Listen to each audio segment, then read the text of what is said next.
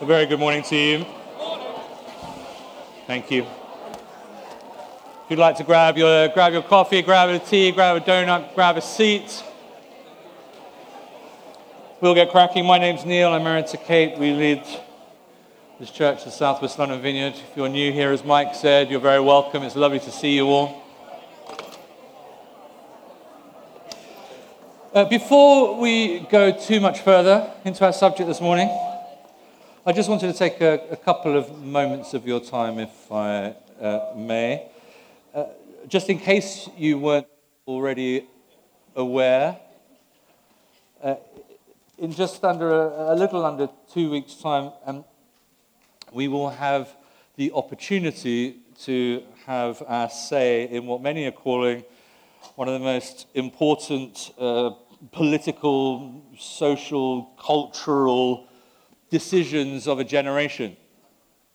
And just in case you've been on Mars for the past several weeks, or indeed wish that you had been, I'm of course talking about the EU referendum.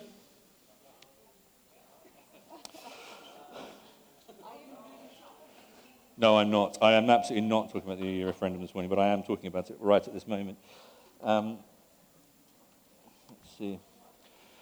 As we've always said, if you've ever been around around us, whenever we find ourselves in a position whereby those of us who are eligible can go to the ballot box and cast our vote in any particular kind of election, you'll know, because we say this every single time, is that it's not our job to tell anybody here how to vote. Okay? First thing. However,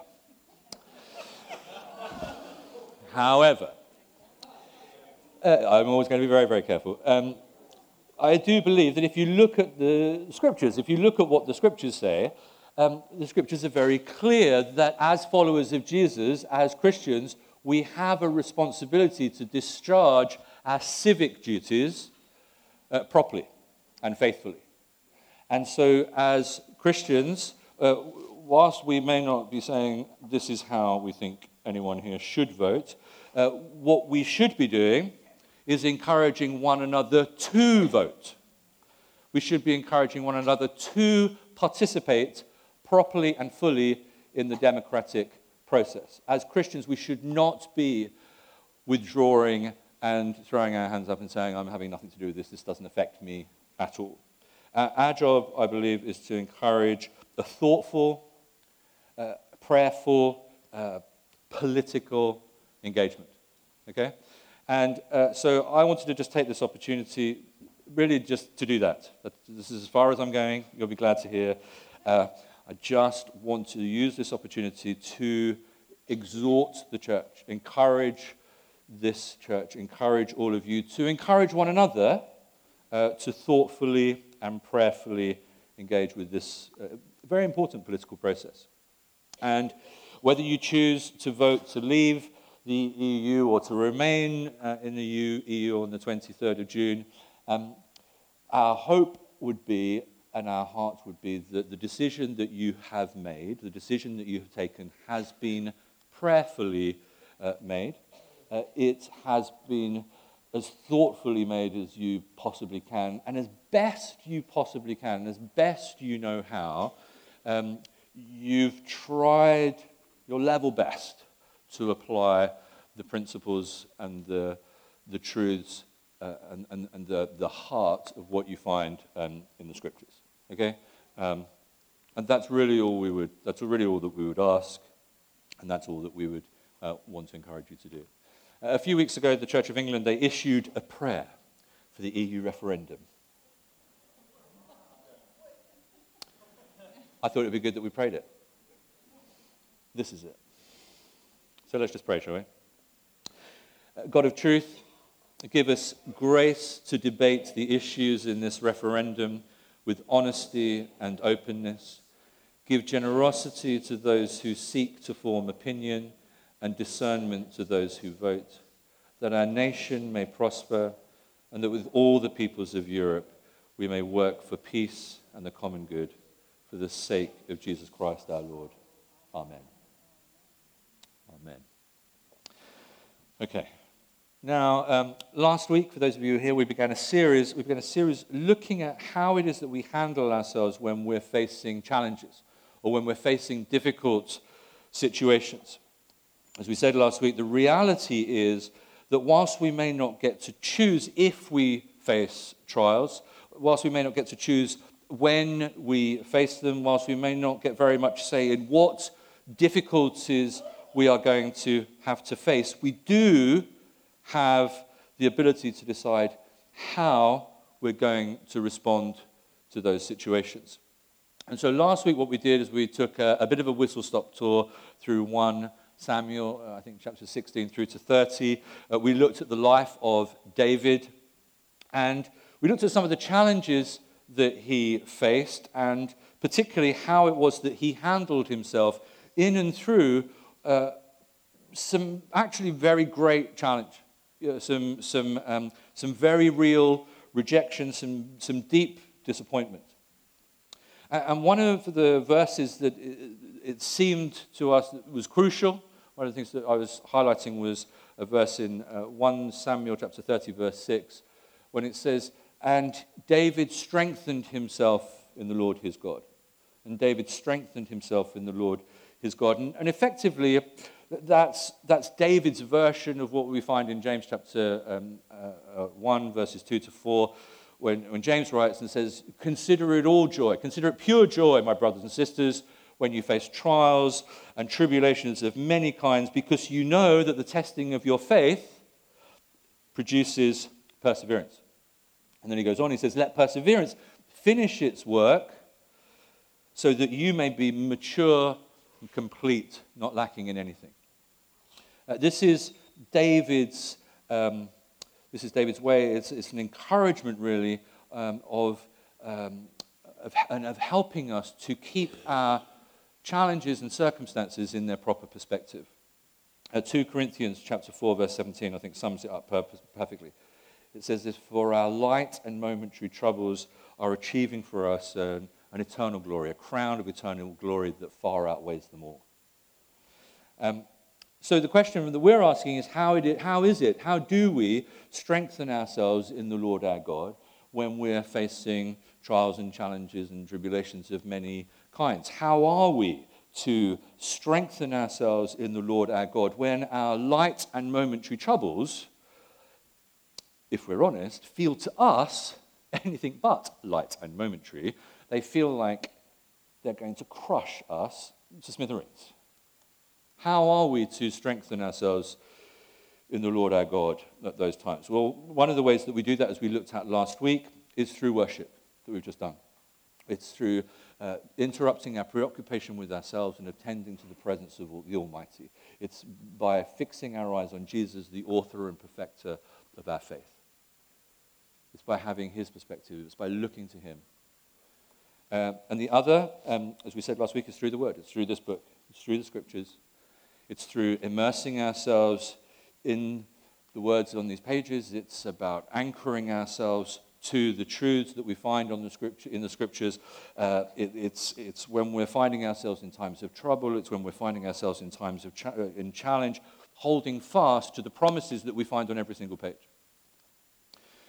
And this week, what I want us to do, I want to carry on looking at ways in which we strengthen ourselves in the Lord by looking at the subjects of thankfulness.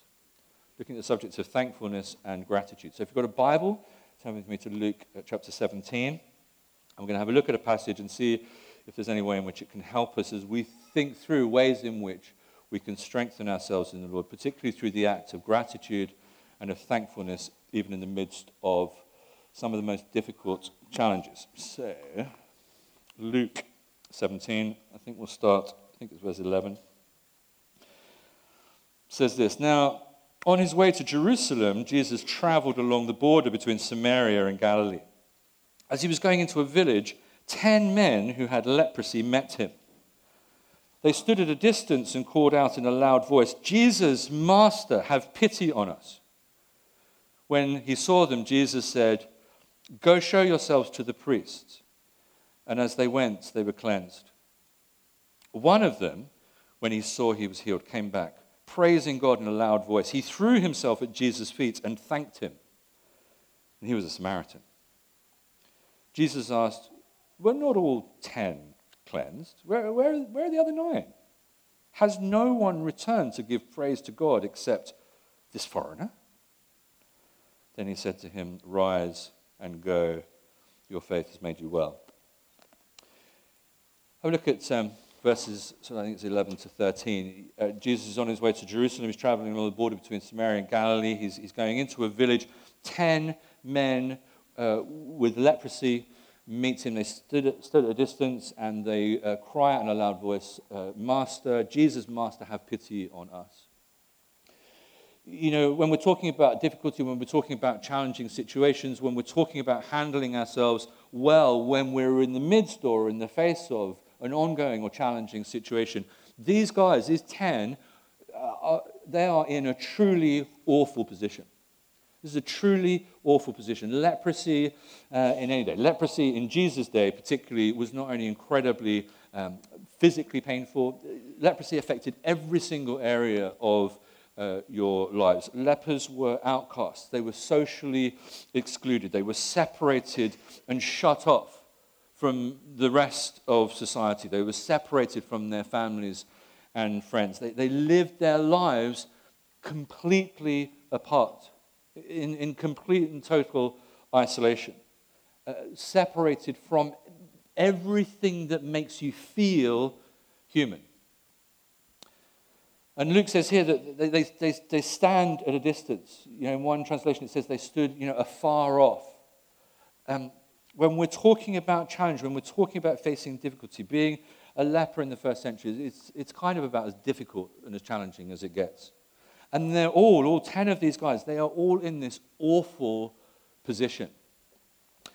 And while it may not be on the same scale, the truth is, for us, the things that we may be facing this morning, for some of us, we may be here this morning and we're facing situations or we're facing difficulties, or we're facing challenges that in effect feel like they're putting us in a similar position to these 10 lepers. We can kind of resonate. We can kind of go, I kind of have a sense of what, it's nowhere near as bad as what those guys were going through, but I have a sense, I can kind of empathize, I can understand something of what they were going through. Because the reality is that we're all in need. You know, we all face times when we can relate to something, at least, of what these 10 chaps must have felt. From time to time, because of the challenges we're dealing with, we can all feel isolated. We can all feel lonely. We can all feel separated from everyone and everything. And the challenge and the difficulty that we're going through is something that I only know about. I can only deal with it myself. It's an issue. It's a cause of shame. It's a cause of embarrassment, and so I can't even share it with anybody. And so we're going through that, and that's with that same level of isolation and separation that some of these guys would have felt.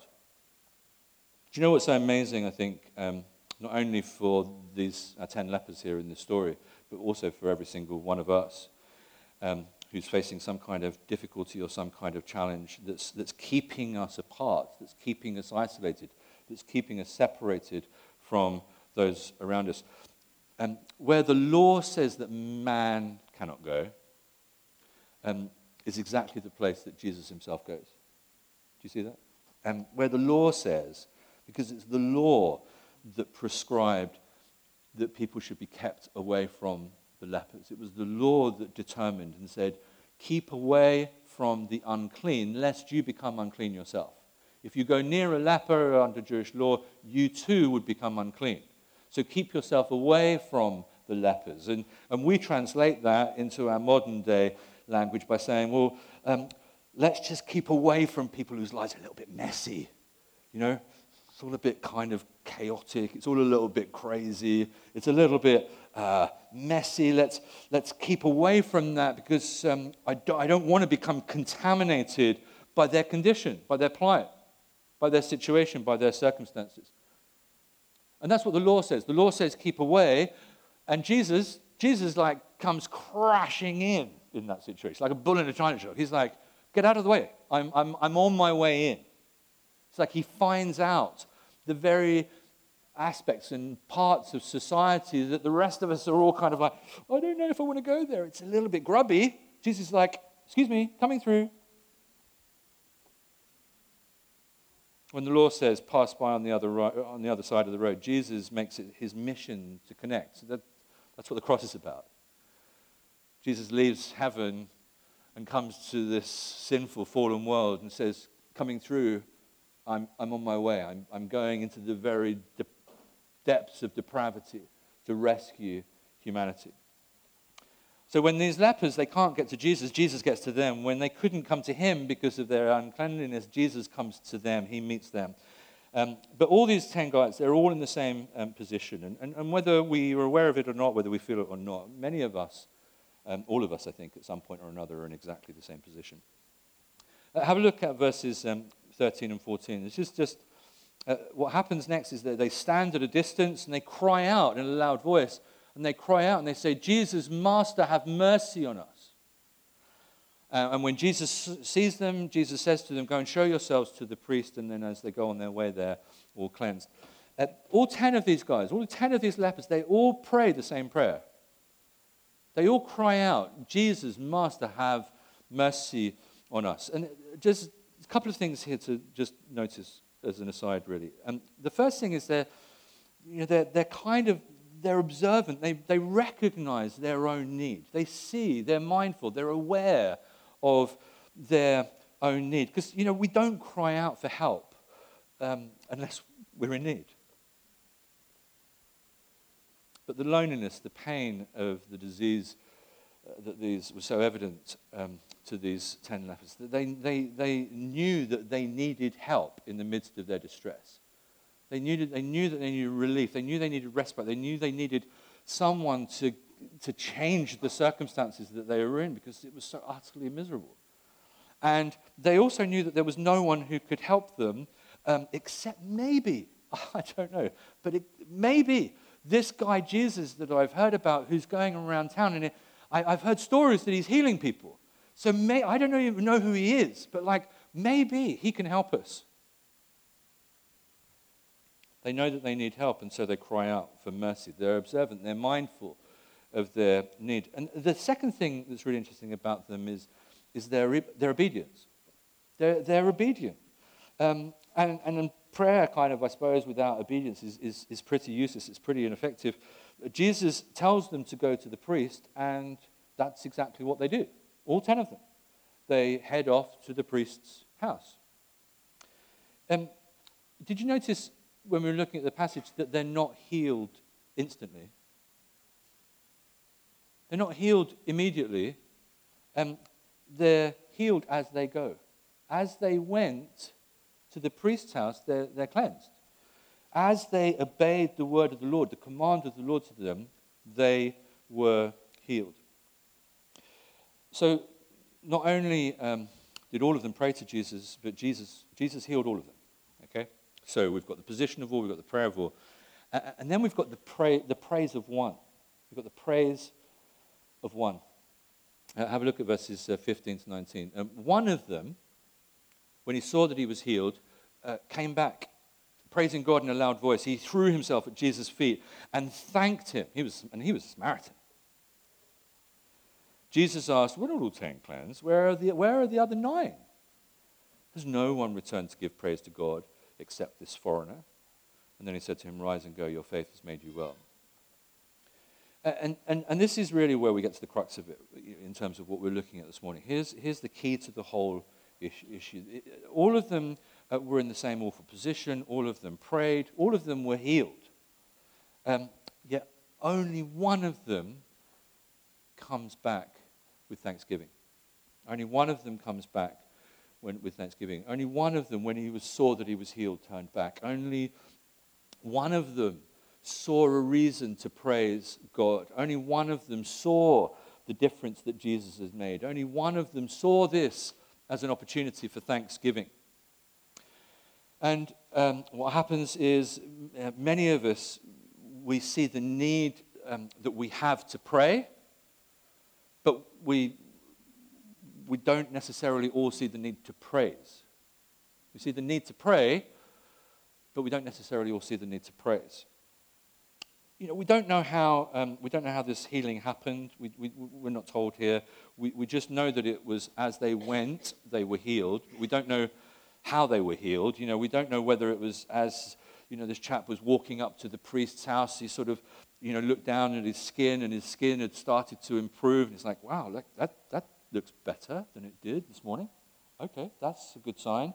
We don't know whether it's because as they were kind of walking along the road and sort of through the crowds, they were expecting the crowds to kind of shout out, unclean, unclean. And as he's walking back, that didn't happen.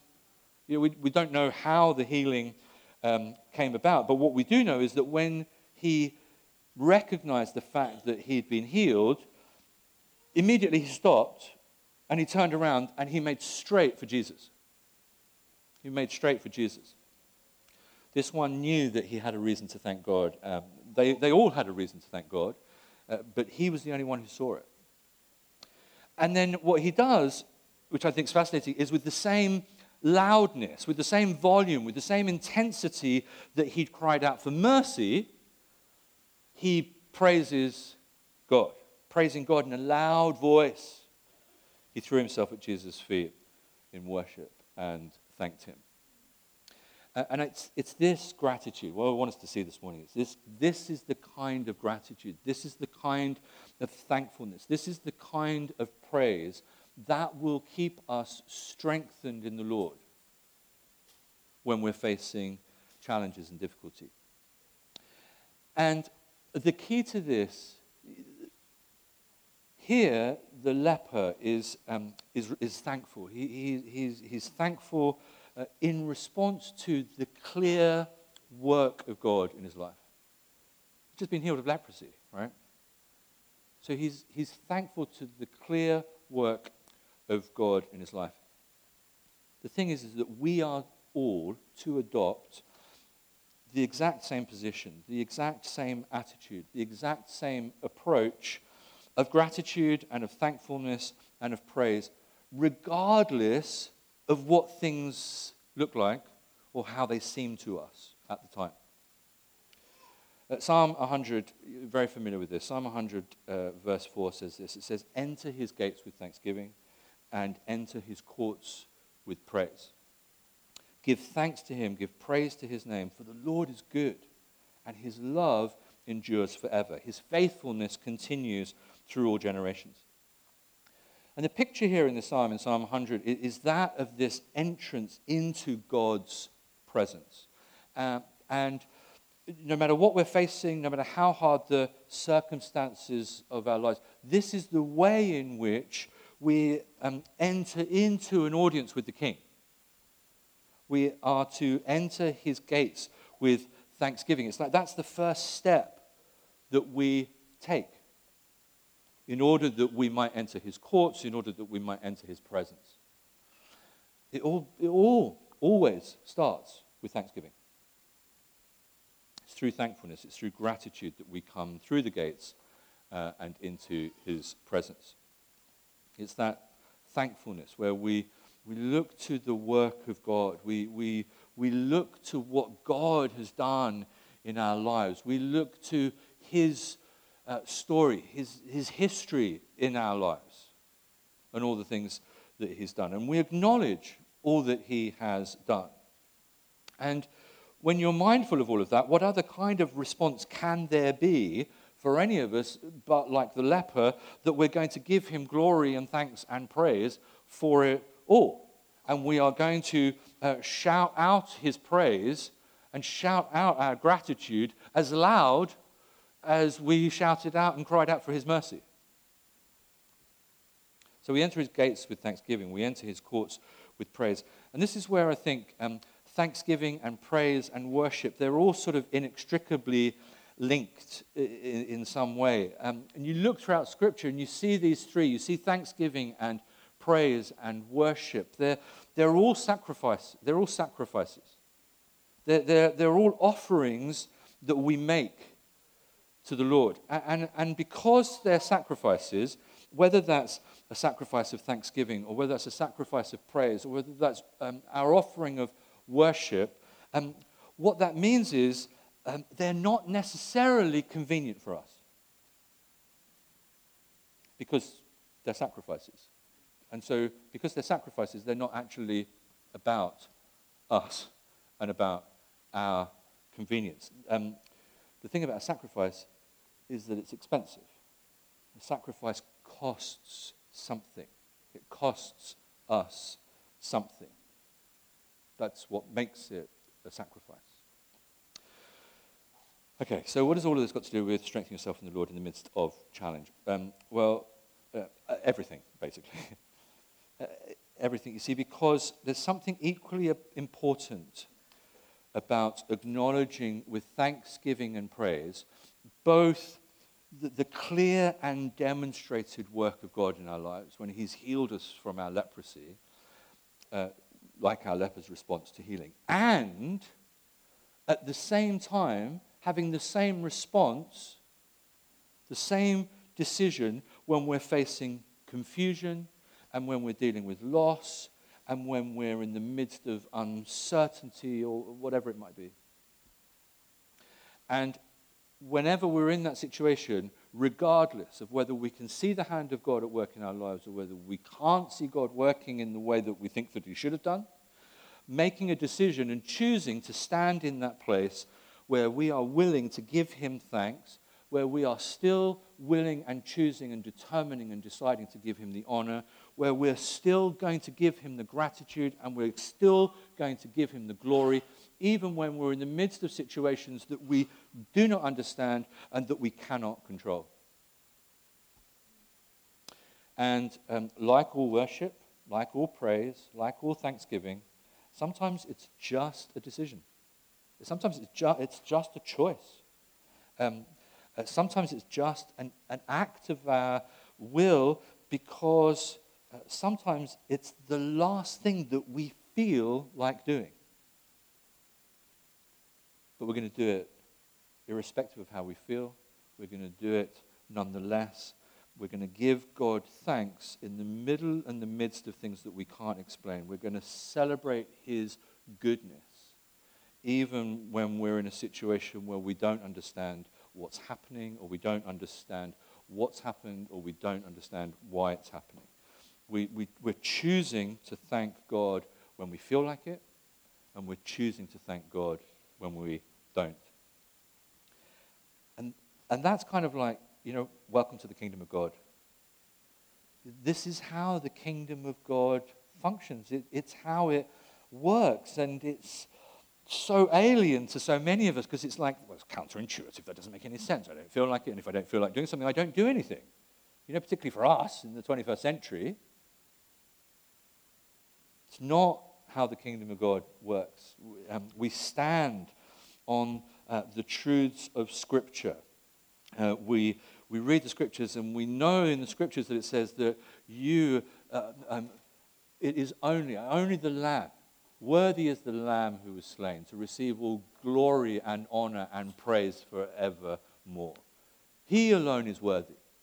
Okay, that's what it says. It's in Revelation. Okay, so he alone is worthy to receive all glory, all honor and praise forevermore. And all this that we've experienced, all this that we're going through, all these things that we don't understand, what we can't allow those things of our circumstances, we can't allow those things to negate or to cancel out what we do understand and what we do know to be true. Does that make sense? And we know that God is good. We know that God is good. We know that he is perfectly faithful. We know that he cannot lie. And so, irrespective of the circumstances, I'm going to choose to celebrate you, God. I'm going to choose to give you all glory, all honor, and praise forever, for you alone are worthy. I'm going to choose to give thanks to you. I'm going to choose to praise you. In the midst of all of this disappointment, in the midst of all of this doubt, in the midst of all of this uncertainty, carnage and chaos, and because I think if we can learn to do that, as we learn to do that, in the midst of our deepest tragedies, if we can do that when we can't even begin to fathom what or where God is in this situation or in this circumstance, I think that's when we really begin to encounter the reality of the greatness and the goodness of God. Thomas Merton, he puts it like this. He says, to be grateful is to recognize the love of God in everything he's given us. And he has given us everything. Every breath we draw is a gift of his love. Every moment of existence is a grace, for it brings with it immense graces from him. Gratitude, therefore, takes nothing for granted. It is never unresponsive. It is constantly awakening to new wonder and to praise of the goodness of God. For the grateful person knows that God is good, not by hearsay, but by experience. And that is what makes all the difference. Theologian N.T. Wright, he affirms just the importance of gratitude for us as Christians, as followers of Jesus, by reminding us, he says this, he says, when we learn to read the story of Jesus and see it as the story of the love of God, doing for us what we could not do for ourselves, that insight produces again and again a sense of astonished gratitude, which is very near the heart of authentic Christian experience. When we learn to read the story of Jesus and we see Jesus doing for us what we could not do for ourselves, it produces again and again a sense of astonished gratitude. We're going to celebrate the Lord's Supper in a minute. And as we do, we're reminded and we remember the cross. And as we remember the work of Jesus on the cross, that produces in us that sense again and again and again. Every time we come and we look at the cross and we remember the cross, it stirs in us every time, again and again, this astonished gratitude that the Son of the living God would step down from his throne on heaven and he would enter this world to bring about a redemption for a people that could not help or save themselves. And my only response to that is to fall on my face and say thank you. In gratitude. When we see all of life, I think, as a gift from the hand of the creative God, when we develop a responsiveness to all things, whether those things are good, whether those things are hard, and we develop this responsiveness, a responsiveness of gratitude, of thankfulness. Gratitude then comes in and it does its own miraculous work. You know, gratitude comes in and it heals the broken heart. It binds up divided homes. It bridges relational gaps, you know, that have been formed and exist. It strengthens bonds of love. It strengthens us in our worship, the worship between us and the Lord. It fixes marriages. It fixes families. It fixes friendship. It fixes us. Creates a sense of just, it is well with my soul. I don't know what's going on, but actually, it's well with my soul. Because I'm thankful, because of that gratitude, I can say those things. And so being grateful rather than critical, being thankful rather than cynical, being glad-hearted rather than bitter-minded, is to be filled with the overflowing of an abundance that actually sustains us for life. I just want to end with a prayer of thanksgiving. This is a prayer of thanksgiving. It's taken from the 1689 Book of Common Prayer. Thought you'd like it. We're going to celebrate the Lord's Supper in a moment. If you're serving the Lord's Supper, if you'd like to go and take your places, the way that we celebrate the Lord's Supper here is, if you know enough Jesus, you're more than welcome to join us. This for us is like a family banquet, family feast. We gather together, we worship. Part of our worship is our celebration of the Lord's Supper. And people in a minute will be stationed around the room and they'll have some bread and some grape juice. And in a moment, I'll just invite you to come up and just break off a little bit of the bread and dip it in the grape juice and take the Lord's Supper in your own time. And this morning, my sense is the Lord would have us use this as an opportunity for us to engage in our thankfulness and to express our thankfulness to him and our gratitude to him, even in the midst of some of the most difficult circumstances that some of you are facing. And I'm not asking you or suggesting that you go into denial and you pretend that everything's easy and that you just gloss over it. But I'm asking all of us to look for and to express our gratitude and thanks for the things that we can express our gratitude and thanks for. And certainly one of the things that we can express our gratitude and thanks for is the gift of Jesus, the Son of God.